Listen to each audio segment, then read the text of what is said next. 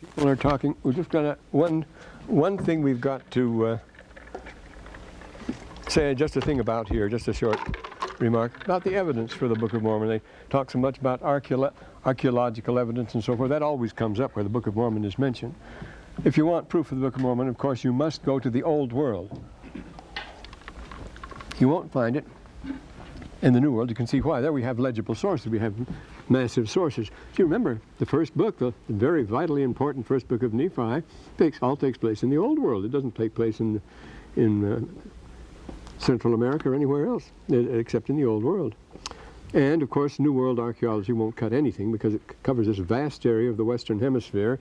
We have only an infinitesimal sampling. Nobody knows what was going on 1,000 years ago in this hemisphere. Haven't the vaguest idea. And moreover, archaeology gives no specific answers anywhere. Anyway, you see, you have to speculate about them. The greatest archaeological progress and programs for centuries were in Egypt. That's where they started digging already in the Middle Ages because it fascinated them.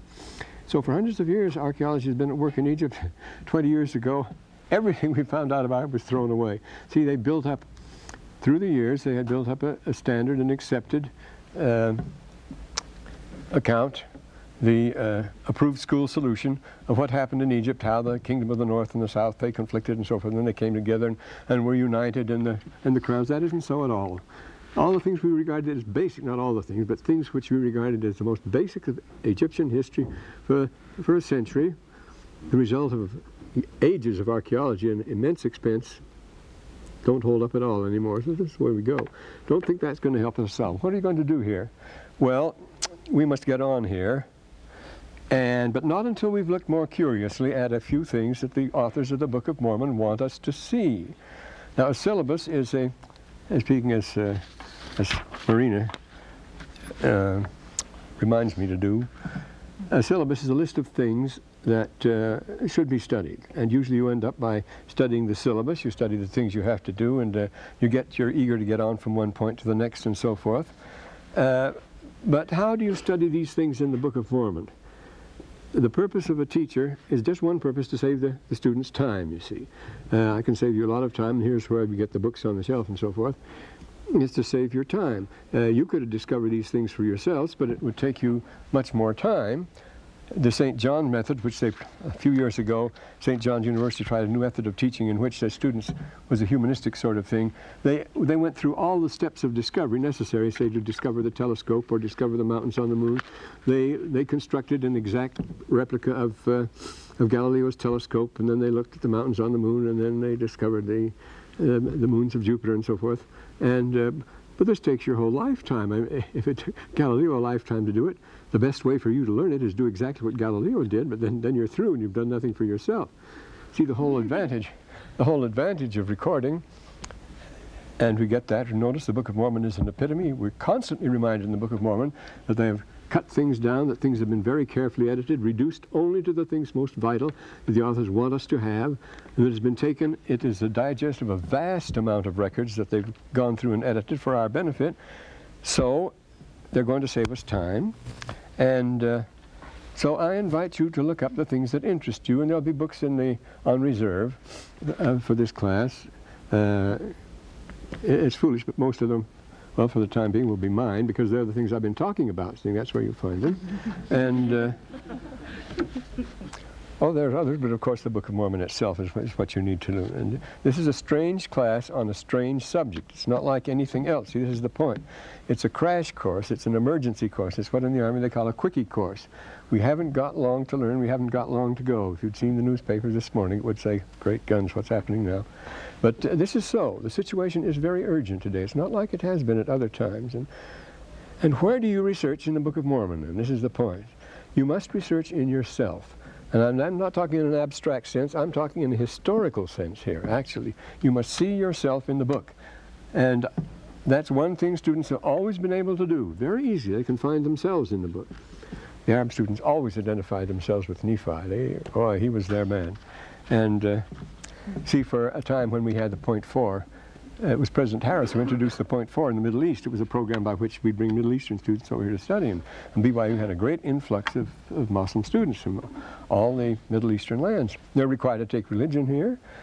the only religion they would take is the Book of Mormon, and they had me teaching this Book of Mormon class just for Muslims, you see, and some very amusing things came. But brother, the Book of Mormon was their book, and Nephi was their hero. They were all for him. But you do find it in yourself. You can see this, it's unique to the Book of Mormon, which has been the great converter. It's been irresistible. It's done more than as much as all the missionaries put together. And it's, of course, it's their irresistible tool because it involves the reader like no other book. You do identify with it. It grabs you, see, if you read it carefully. You don't even have to read it carefully. I mean, so many people on first reading. I was just remembering yesterday, something came up when the Salmon brothers were visiting us. This is back in 1950. Yes, it's 4950. 960. No, it was 959.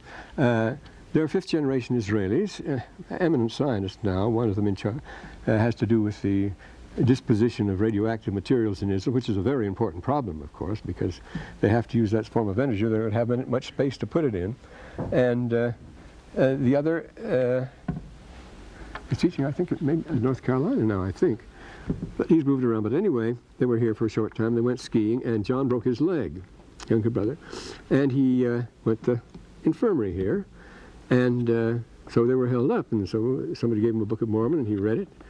And then he insisted the next day on being baptized. Now, here's a fifth-generation Israeli. He says, I have to be. Well, he had this huge cast on his leg.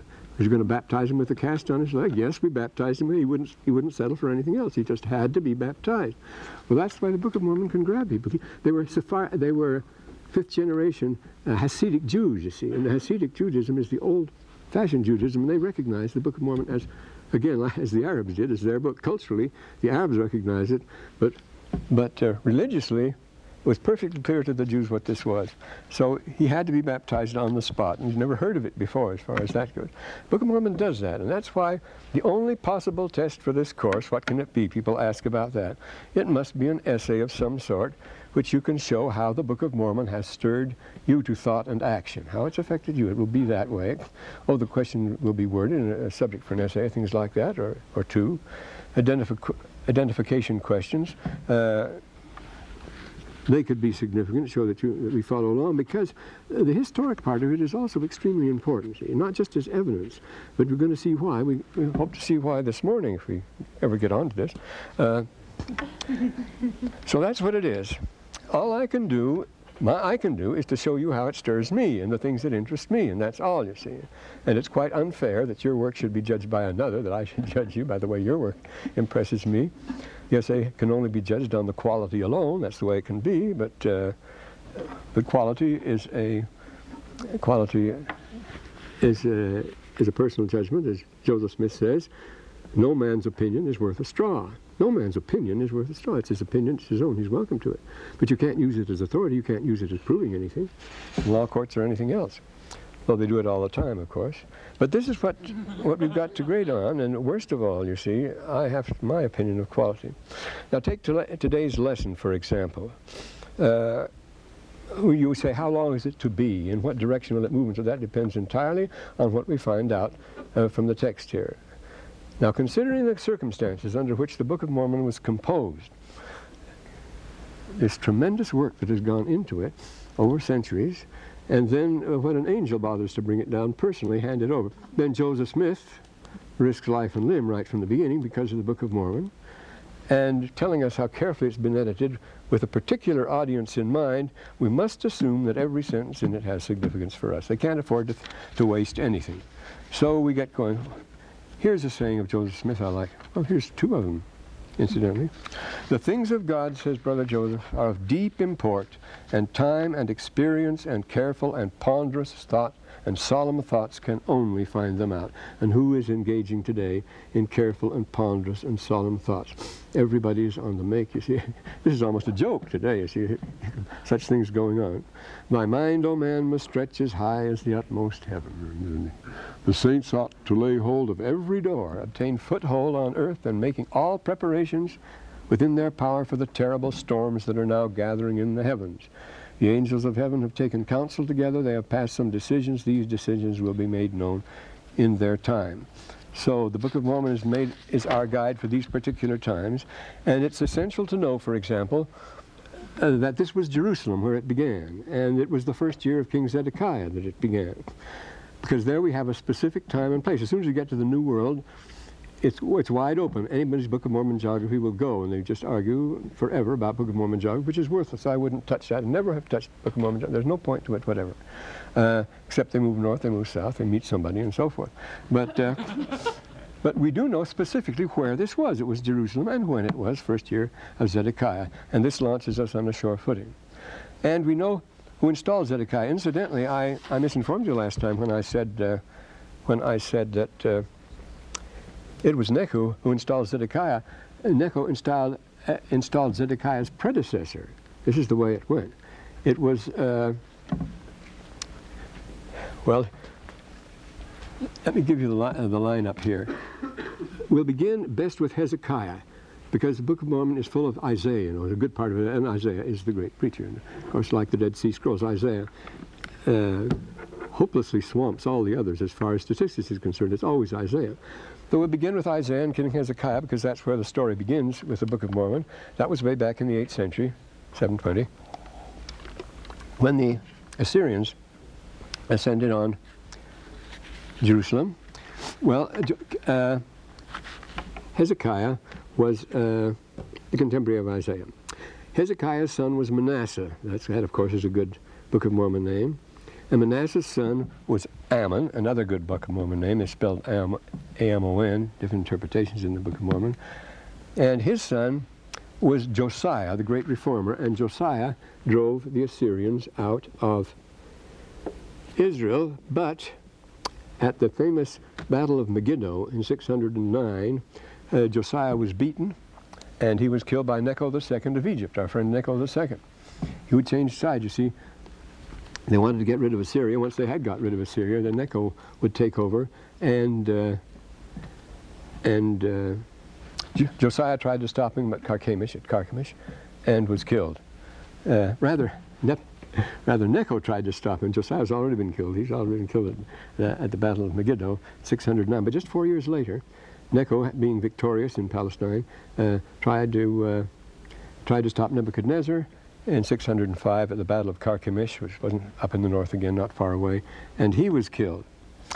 But this Necho II had installed, remember, he had overcome Josiah, but he put Josiah's son, Eliakim, in as king, and changed his name to Jehoiakim. This is the trick.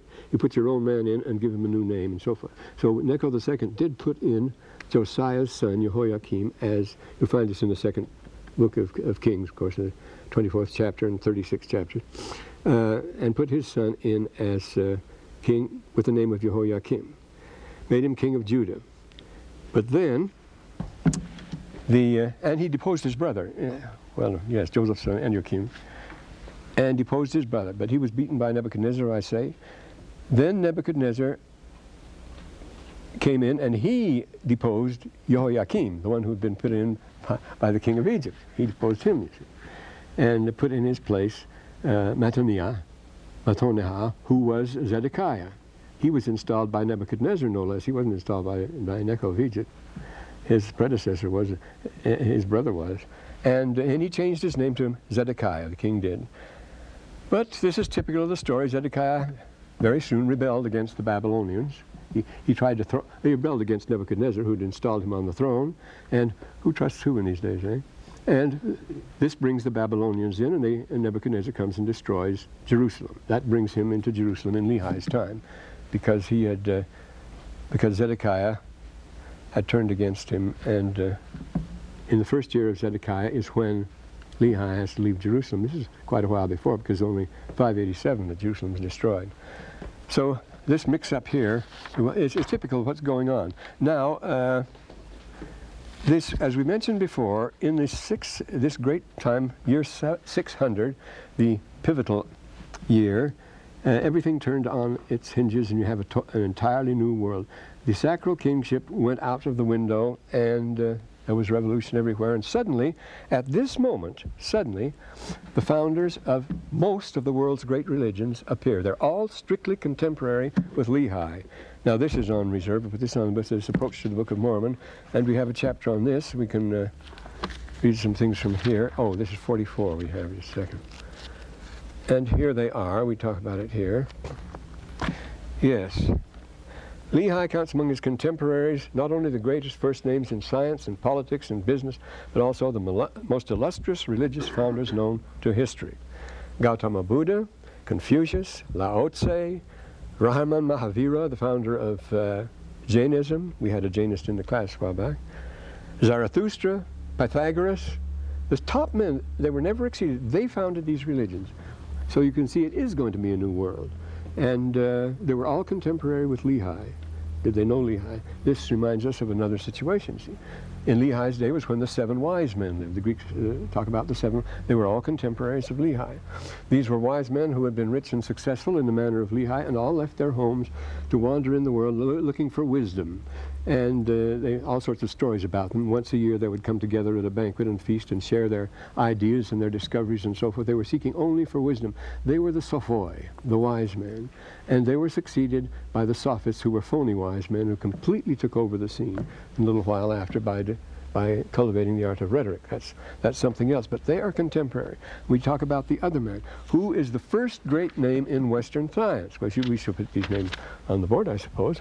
Well, it's Thales.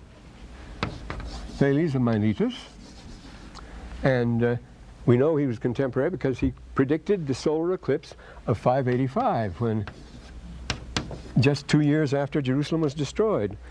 That makes him just 15 years after Lehi, in the prime of life, had left Jerusalem. So they were Thales of Miletus. His mother was a Syrian, probably Jewish, you see, and he had studied most in Egypt. His ideas were, see how international everything is, was Egyptian, and he is the father of modern science. It goes back to Thales in mathematics and his geometry and so forth. See if we have something to say about good old Thales here. Yes, another who visited the East on business in Lehi's day was Thales of Miletus, father of Western philosophy and science. Mother was a Phoenician. He was educated in Egypt. Well, the story of that Aristotle tells about him and so forth. But here's another contemporary of Lehi. He probably knew Lehi because, remember, he was in business. He says that he didn't have much money. He traveled around and he visited, well, his mother was a Phoenician, so he would certainly, Sidon was the principal Phoenician port, Tyre and Sidon. So naturally he would visit Sidon and Tyre on business. And who visited Tyre on business, and Sidon especially on business? What's the favorite city name on the river in the Book of Mormon? It's Sidon. Remember, the river Sidon is their river. It's their outlet to the sea and so forth. So they name it after Sidon, as colonists always do, name things after places back home. And I'd be willing to bet a dime to a donut that Lehi and Thales were friends, because Lehi was in the business too through Sidon. He uses it, and traveled a great deal about it, and had a great fortune, many precious things and so forth, and gold and the like. So these things, everything comes together just in Lehi's time, and this is very important for our world too. And you notice everyone, I said these religious founders, I suppose I should put their names on the board. You know about Buddhism, Gautama Buddha, the largest religion in the world and so forth, for membership and the like, and Mahavira and Confucianism, which is a philosophy, Chinese and the like. And naturally Pythagoras, who's the founder of the Hermetic, the cults and so forth, from Egypt. They studied in Egypt. They start there. And you know, it all comes out of Egypt too, and same thing as Zarathustra. It's been shown in the last generation, that, especially by Professor Jaeger, that Zarathustra was the principal inspiration of Plato, Zarathustra the Persian, you see, but he was in East and had a tremendous reputation everywhere. Everybody was traveling around at this time. See, everybody was uprooted. Everybody was déraciné, and so Lehi's family is going to go through the same sort of thing. Now, as I say, they were religious. Now, this is an important thing, because you're not going to get a new religion unless you get a new way of life. It's a new culture. And whenever you get a new religion, you also get a new script, a new writing, and so forth. Sanskrit emerges at this time, Sanskrit and Hindu. At this time, well, why? What is Sanskrit? Sanskrit is Aramaic writing. Well, I thought they were Aramaic was the international writing at this time. That's the records you find, whether you find them in Egypt, whether you find them in Asia Minor, whether you find them in Babylon. They're written in Aramaic. But this Sanskrit is an adaptation of Aramaic characters. And the same thing, Hebrew and hieratic and hieroglyphic. Hiero means sacred. It's a sacred writing. Was invented for religious purposes, to be used in the temples only, hieroglyphic was. And then when Christianity came along, the Egyptians didn't keep it any longer. They changed to Coptic, though they had a good Reformed Egyptian in Lehi's time, which was Demotic. They changed to Coptic, which kept 14 Egyptian characters, but they used the Greek alphabet, and it was to have a special religious significance using this. It was a religious alphabet, Coptic, and of course recently we've discovered a great deal of Coptic. We have a good collection of Coptic here, good Coptic library. The nice thing about Coptic is it's very easy and pleasant to learn, whereas Egyptian isn't. And the Celtic languages with their various, and the Ogham writing of Central Asia, and the runes of our Nordic ancestors, all invented strictly for religious purposes, and the Estrangila and the Mesnad of the Arabs and so forth. And Edward Meyer says the most significant contributions the Mormon ever made was the invention of the Deseret alphabet, Brigham Young Deseret alphabet. I have half a dozen books in Deseret alphabet. I couldn't find them out in the garage or somewhere like that. They're very interesting. It was a very good alphabet design, but notice when you have a new religion, you separate yourself. You become, as a mark of distinction, you have a new alphabet. And for a while, all our school books here, including BYU Academy, were published in the Deseret alphabet. And it's quite a fantastic alphabet. It's quite a good one, though. It works very well. Or you think of Silas John, who in 1904, he was an Apache, Chiricahua Apache, invented an alphabet for them to preserve their sacred records in. And it was a very good alphabet, and they still use it. But it's a secret alphabet. See, all alphabets are supposed to be secret. All reading is supposed to be secret. Urim and Thummim is something special that way. We talked about that yesterday. And also you found out, remember we showed you here this Meroitic.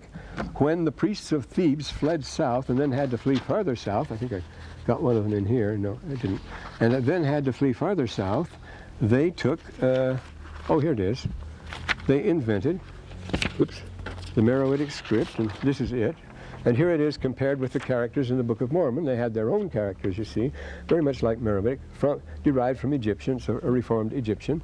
And again, in the Book of Mormon, they have their own characters. A good deal is said about that they have their own writing. And of course, the Jaredites had their writing too, which was translated by King Mosiah. Well, now, at the center of every culture, then, is religion. Every culture is religious. And this, again, is a new discovery. Civilization does not go without religion. There is a new book out by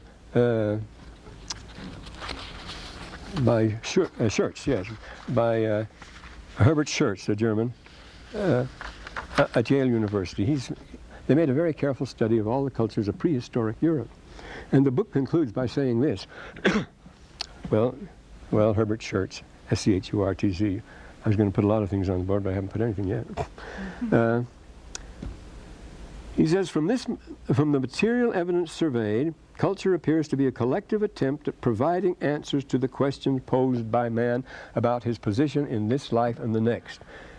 The theory was, of course, the Darwinistic, Marxist, and so forth, and capitalistic theory, that it's a practical economic thing, that the civilization and everything else came in response to an economic need, to a need for food, a need for clothing. That wasn't it at all. The thing that comes first is to know where you are and not feel lost. He says the evidence is to provide the answers. Every culture appears to be a collective attempt to provide answers.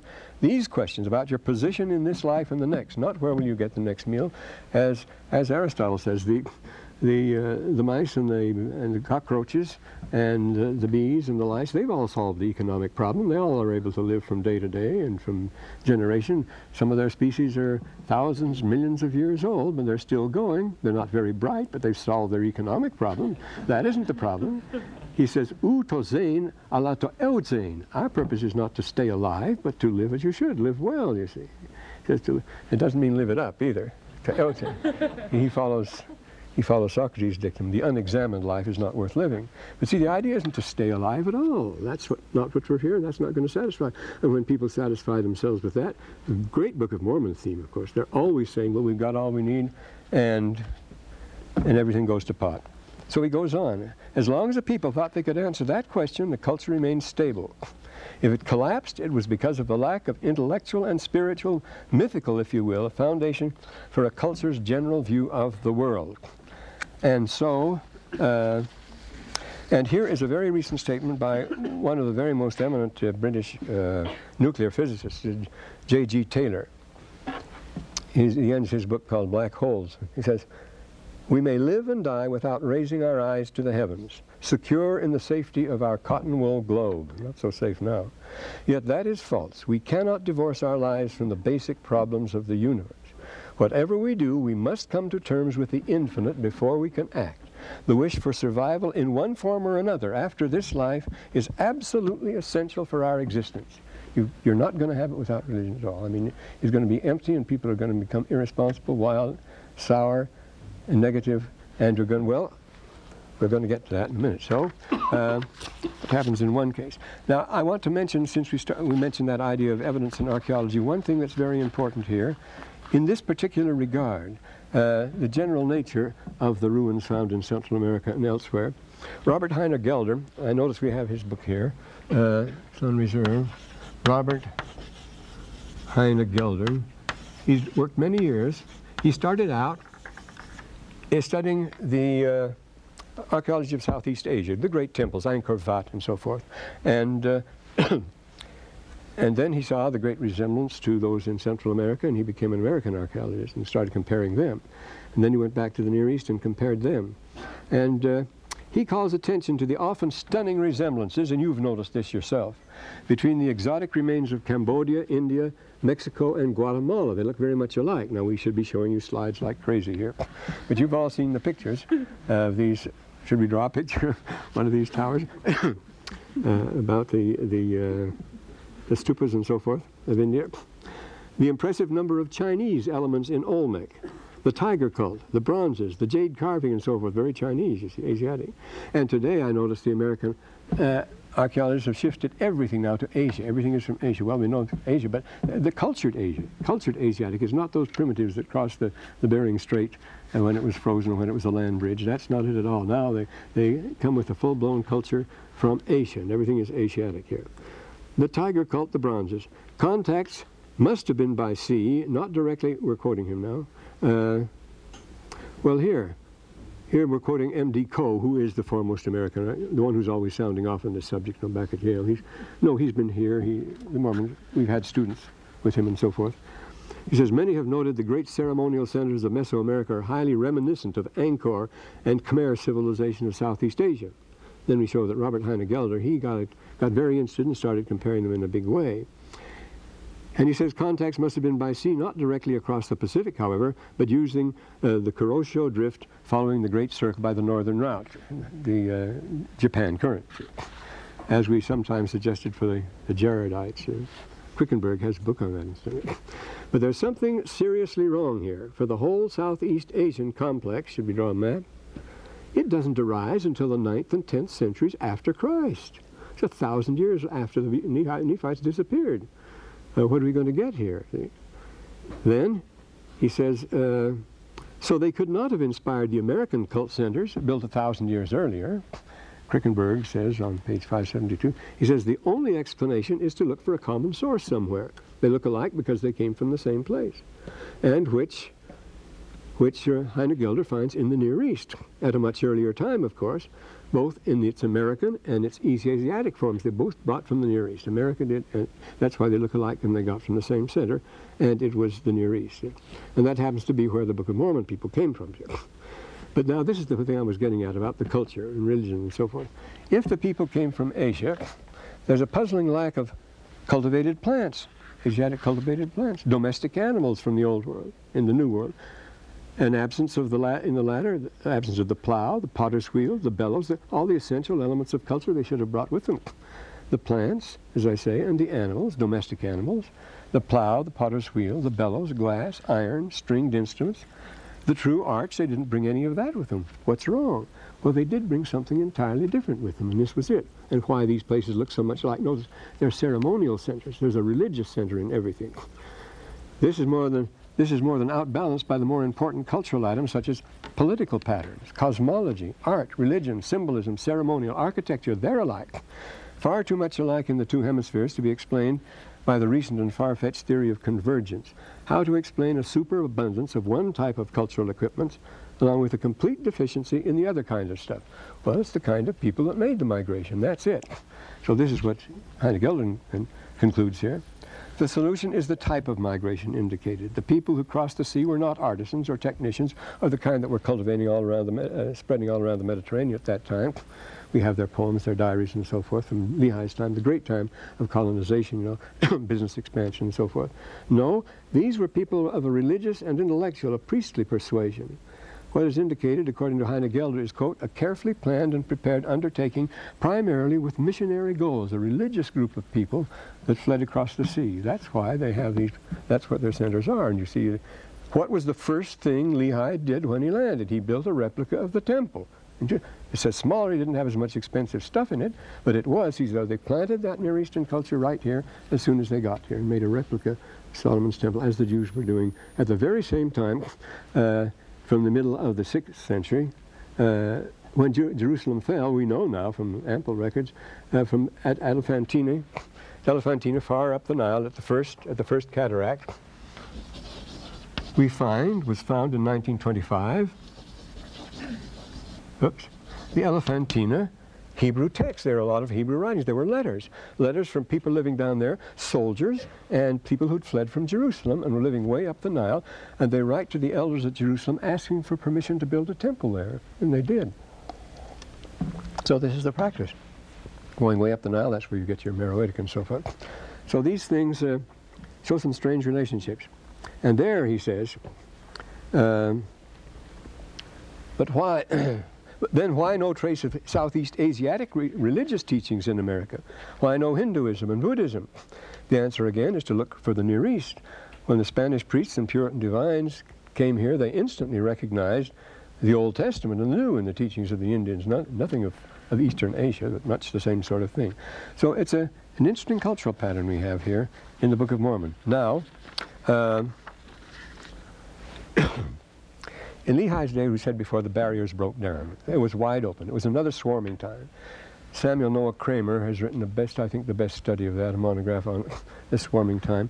In the year 3000, in the year 1700, in the year 1200, 700, everything turns, you see, 700. 300 AD, 800, that's when the Vikings and so forth, 1200. Well, I've written a number of articles on that, and when we get to the Jaredites, as we surely shall in a couple of weeks, naturally, they're just at the end of the Book of Mormon, understand, we talk about that sort of thing. But this is what happens when it breaks down, you see. See, it's a matter of survivors. Everybody scatters. They move as tribes, but they move as individuals. Things break up. It's a heroic age. We saw everybody, Gyges financing a Persian on one side, Greeks on the other, and so forth. Croesus is buddy-buddy with Greek tyrants, and so, well, Gyges, it was Gyges, the tyrant, the rich man, who financed Necho II, who beat the, well, who was beaten, but who installed the king Jehoiakim, you see, there. And he was also supported by Pisistratus, the tyrant of Athens at that time. We'll mention him in a minute. I think we have some time for that now, just a second. So we say the barriers broke down. Well, this mixing up, remember, Piankis, Chesterkins, Nubian, Libyan, Asiatic, Amu, everything all mixed up. You'd find it was international. You'd go to any city and it was metropolitan. You'd hear all the languages spoken in the same city from everywhere. Not Greek dominating, Aramaic dominating, but Greek is moving in on them, you see, going to take over. And it was a time of the self-made merchant kings. 26th dynasty, that's what the family of the Pisistratids were. They were self-made, I don't mean the Semiticus, self-made merchant kings, and everything was up to sale for the highest bidder. The world was colonies, people scattering. We have their recollections. The Phoenicians at this time founded Carthage. You see, that's, you all know the story of Dido from Aeneas. She founded Carthage. They went forth at 800 AD. But then her sister Melissa, Carthage became a center for founding colonies all over. And this is what led to the war with the Romans, who were expanding at this time, and the destruction of Carthage. Because everybody was expanding, everybody was grabbing the best possible places they could. So we have some very vivid accounts of what went on by eyewitnesses, Archilochus and so forth. And so we have these personal remarks from the lyric poets. Now, so things are stirred up in Palestine all the time, and they're mixed and blended. And we talked about these great individuals. Now the point is, Where is security? Who is in charge around here? We talked about tyrants. Anybody who could get the power, it was his. But who wasn't corruptible? Who didn't have a price? Who could you count on? There are just two men we think of that you can count on, two great men, and they, again, probably knew each other, and they were Solon and Lehi, the immortal Solon. Solon left Athens, well, in 595, 5 years after Lehi left Jerusalem, and for the same reason, the great Solon. You see what we know about him. We talk about the seven wise men. Well, Solon was always considered the wisest of the seven wise men. And he became Archon of Athens in 600. So this of course, puts him right in the same bracket with Lehi. And moreover, his family had lost their wealth. He was too honest, and he went into the business of trading in olive oil and pottery, and he would sail back to the Levant and visit places like Sidon, and he loved to travel. And he gave, he's called Solon, the wisest one. Remember, it used to be common in the newspapers to put, to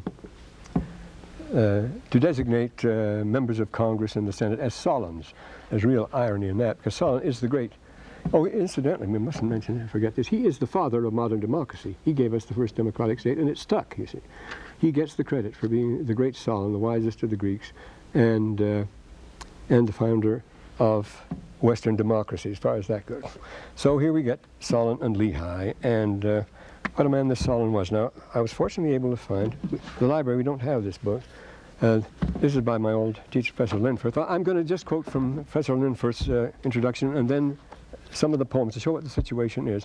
And this is the situation in Jerusalem, this is the situation in Athens, and it's the situation today here.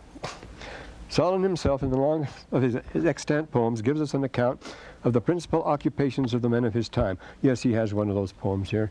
I had this all fixed up last night, but this is a shortcut, so I'll use it in the interests of time.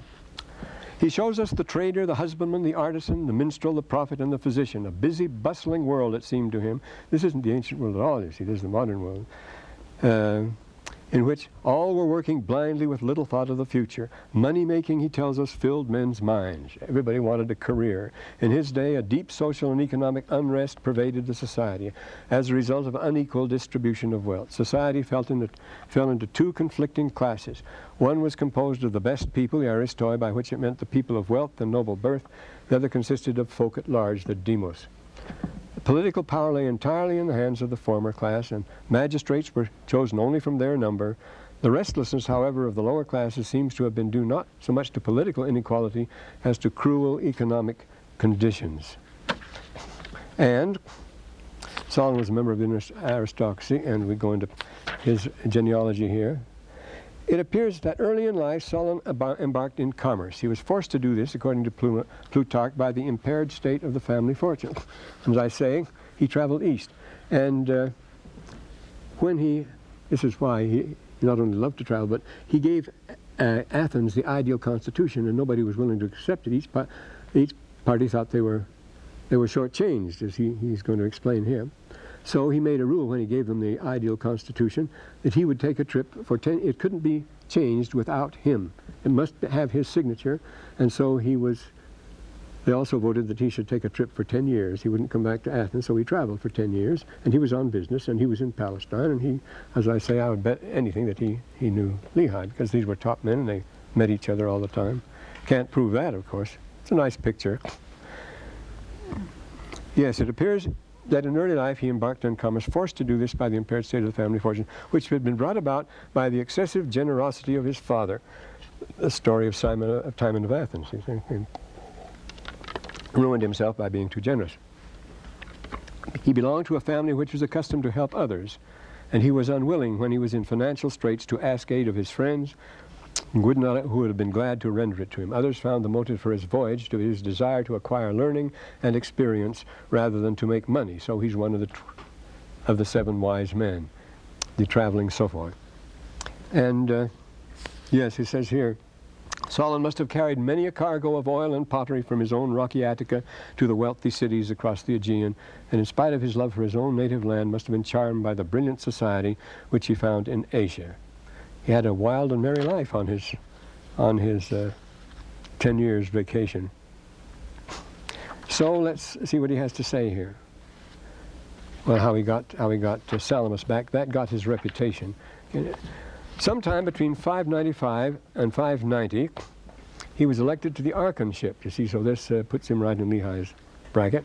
We are told that he was entrusted with the extraordinary powers to do anything he wanted, because both sides trusted him because of what he did to get back Salamis. They'd lost Salamis, and they'd fought it for years with the people of Aegina, and they couldn't. It was the island that blocks the harbor of Athens there, that low, flat, rocky island, and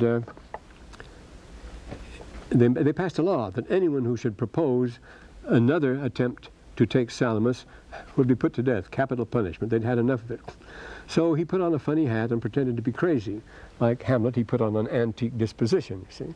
And he stood up on a barrel in the forum, of course the Agora, not the forum, we're not in Rome, in the Agora, and recited a song about getting back beautiful Salamis and so forth, acting crazy so he could get away with it. But people started listening to him, and he led an expedition. They did get Salamis back. So they trusted him, both sides entrusted him when it was a deadlock, you see, between the two, and made him archon, giving him absolute powers. He could make any change of government he wanted, such power, onto the whole machinery of government. By the joint will of all the conflicting elements. The one man they could trust was Solon. You see, he would do the honest thing. And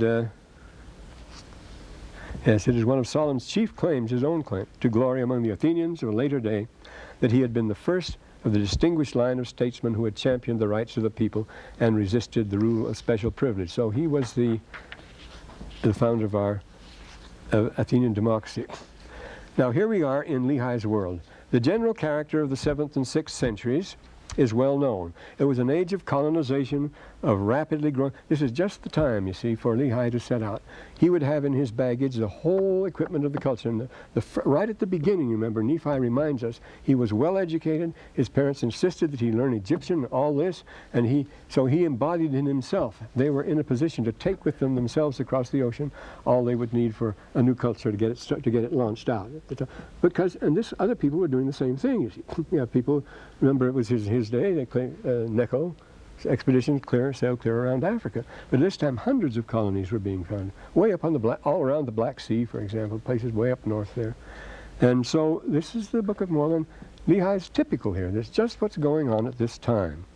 The old traditional life of the isolated Greek communities was undergoing a transformation. The old noble families embarked on new enterprises of money-making. The lower classes saw opportunities for advancement which did not depend on ownership of the soil. The masses of people began to be aware of hopes and possibilities that never before entered their heads, the American dream. You see. The world was suddenly open to them. A spirit of adventure and eagerness for larger and fuller life marked the whole age. One single concrete thing had an incalculable influence, the invention of coined money right at Lehi's time. It has the same influence in the Book of Mormon, as you know. The fundamental transformation in human society wrought by the invention of money is sufficiently well known. With these general characteristics of the age in mind, we can see what probably took place. Well, he goes into this now. And so let's read what Solon himself has to say here. First, to begin with his most famous of all sayings, Ge rasko ae pola didasko menos. As I get older, I am constantly learning new things. Oh dear.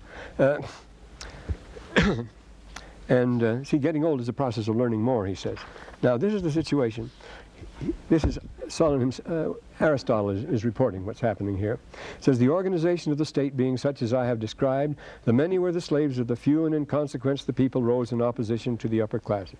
The feud was a violent one, and the opposing factions were pitted against one another for a long time. Remember Ammon preaching to the people met on the hill there that they had to build. They had to build the sacred center, and they resented it because they weren't even able to go in because they weren't properly dressed and so forth. Ammon speaking to the Zoramite people. In the end, by common agreement, they elected Solon as archon, to act as arbitrator between them. His elegiac poem already appeared, which begins, I am not aware, and pain lies heavy at my heart, as I watch the oldest of Ionian states sinking lower and lower. And then Solon himself was a man who by birth and reputation belonged to the highest class, but his business activities and his limited means placed him in the middle class. In general, he puts the blame for the dissension upon the wealthy class. Notice this power and gain motif in the Book of Mormon here. And that is why he says at the very beginning of the poem that he fears their covetousness and insolence, implying that the hostile feelings which were prevalent were due to their causes. And then he says, to the common people, but he was just to both of them. He says, to the common people I have given such a measure of privilege as sufficeth them, neither robbing them of the rights they had, nor holding out hope for greater ones. And I have taken equal thought for those who are possessed of power and who were looked up to because of their wealth, careful that they too should suffer no indignity. I have taken a stand which enables me to hold a stout shield over both groups, and I have allowed neither to triumph unjustly over the other. Now that's why he's the great Solon, you see. For he says, and here's the four. I told you the cycle of the 4 steps. And here he puts them here in his poem. Tiktegar chorus hybrin hoton polis olbus apetai. When people are too prosperous, he says, then they begin to choke in it. Of course, first there's olbus. He starts olbus. Olbus is followed by chorus, fullness, overweening fullness, and this is followed by hybris. And then he says, just as sure as anything, you're going to get 80. This is the way Professor Linforth renders it, however. For excess giveth birth to arrogance when great prosperity attendeth upon men whose minds lack sober judgment. Well, if that isn't Book of Mormon, I never heard of it. And this is typical, you see, in a political year. They who gathered to share in the spoils entertained vast hopes. Each one of them expected to make his fortune and thought that I, though I might prattle idly now, mildly now, see, political promises, would reveal a nature stern enough in the end. Idle were their notions then. Now they're all angry with me and look at me with sidelong glances as though he hasn't got a friend left because he was fair to both sides. Idle were their notions then. They're all angry with me and look at me with sidelong glances as at an enemy. They have no reason to do so. What I promised with God's help I fulfilled. Other things I did not thoughtlessly undertake. I should find no pleasure in a thing which was achieved through the exercise of a tyrant's power, nor should I be glad to see the rich soil of the fatherland divided equally among everybody. So he wants to play fair whatever happens, you see. He says, the black earth, the supreme mother, is all of us. I removed the stones of her bondage, which he did, you see. He says, I drafted laws which show equal consideration for the upper and lower classes and provided a fair administration of justice to every individual. An unscrupulous and avaricious man, if he had got the whip hand of the city as I had, would not have held the people back. If I had adopted the policy which had been advocated by opponents then, or if thereafter I have consented to the treatments which their opponents had already planned for them, this city would have lost many of her sons. This was the reason why I stood out like a wolf at bay amidst a pack of hounds, defending myself from attack against every side. He played fair with everybody, and the result, he's in the position of a wolf. Packs of hounds are attacking him on every side because he didn't give them what they wanted. He wanted to play fair with the others. Well, that's what happened, you see. This is a famous one. For another man, see, he refused to be a tyrant, and he replaced the tyrant Pisistratus, who is a friend of his, a very powerful man and so forth, but more tyranny. For if another man, he said, had obtained this office, he would not have held the people back. He would not have rested until by continued agitation he'd got the butter from the milk. But I set myself up as a barrier in the debatable land between two hostile parties. That's not the one I'm thinking of here. Now here he starts speaking like the prophets of Israel, exactly. Well, it's the time is up now. We don't hear the bell here, but these prophecies and this old. Remember, these men in Greece, they knew the prophets of Israel too, because Jeremiah traveled around. Jeremiah had an independent fortune and this sort of thing, you know, and. He had lots of affairs. I mean, he had investments here and there. He had very interesting things. There was a furniture, somewhat later. There was a perfume. We have the documents, office documents of a perfume factory, a consortium in Egypt that had branches all over the Mediterranean, in Spain, in Carthage, in Greece, way back in Asia and so forth. And Pharaoh guaranteed them protection on the sea and a fair profit, and then he took his cut too. The thing is, and there were investors in this. There were businessmen in all these places that had shares in this company. They had the very same sort of thing you have now, and also you had the takeovers and all sorts of dirty work too. But you see, the Book of Mormon starts out 100% with a completely authentic ring. The situation, the setting. If you were composing it, is that how you would have started it out? You see, would you have put all those nice little details in? Well, what are we now, to the 4th verse of the 1st chapter? Oh, we're just moving right along here.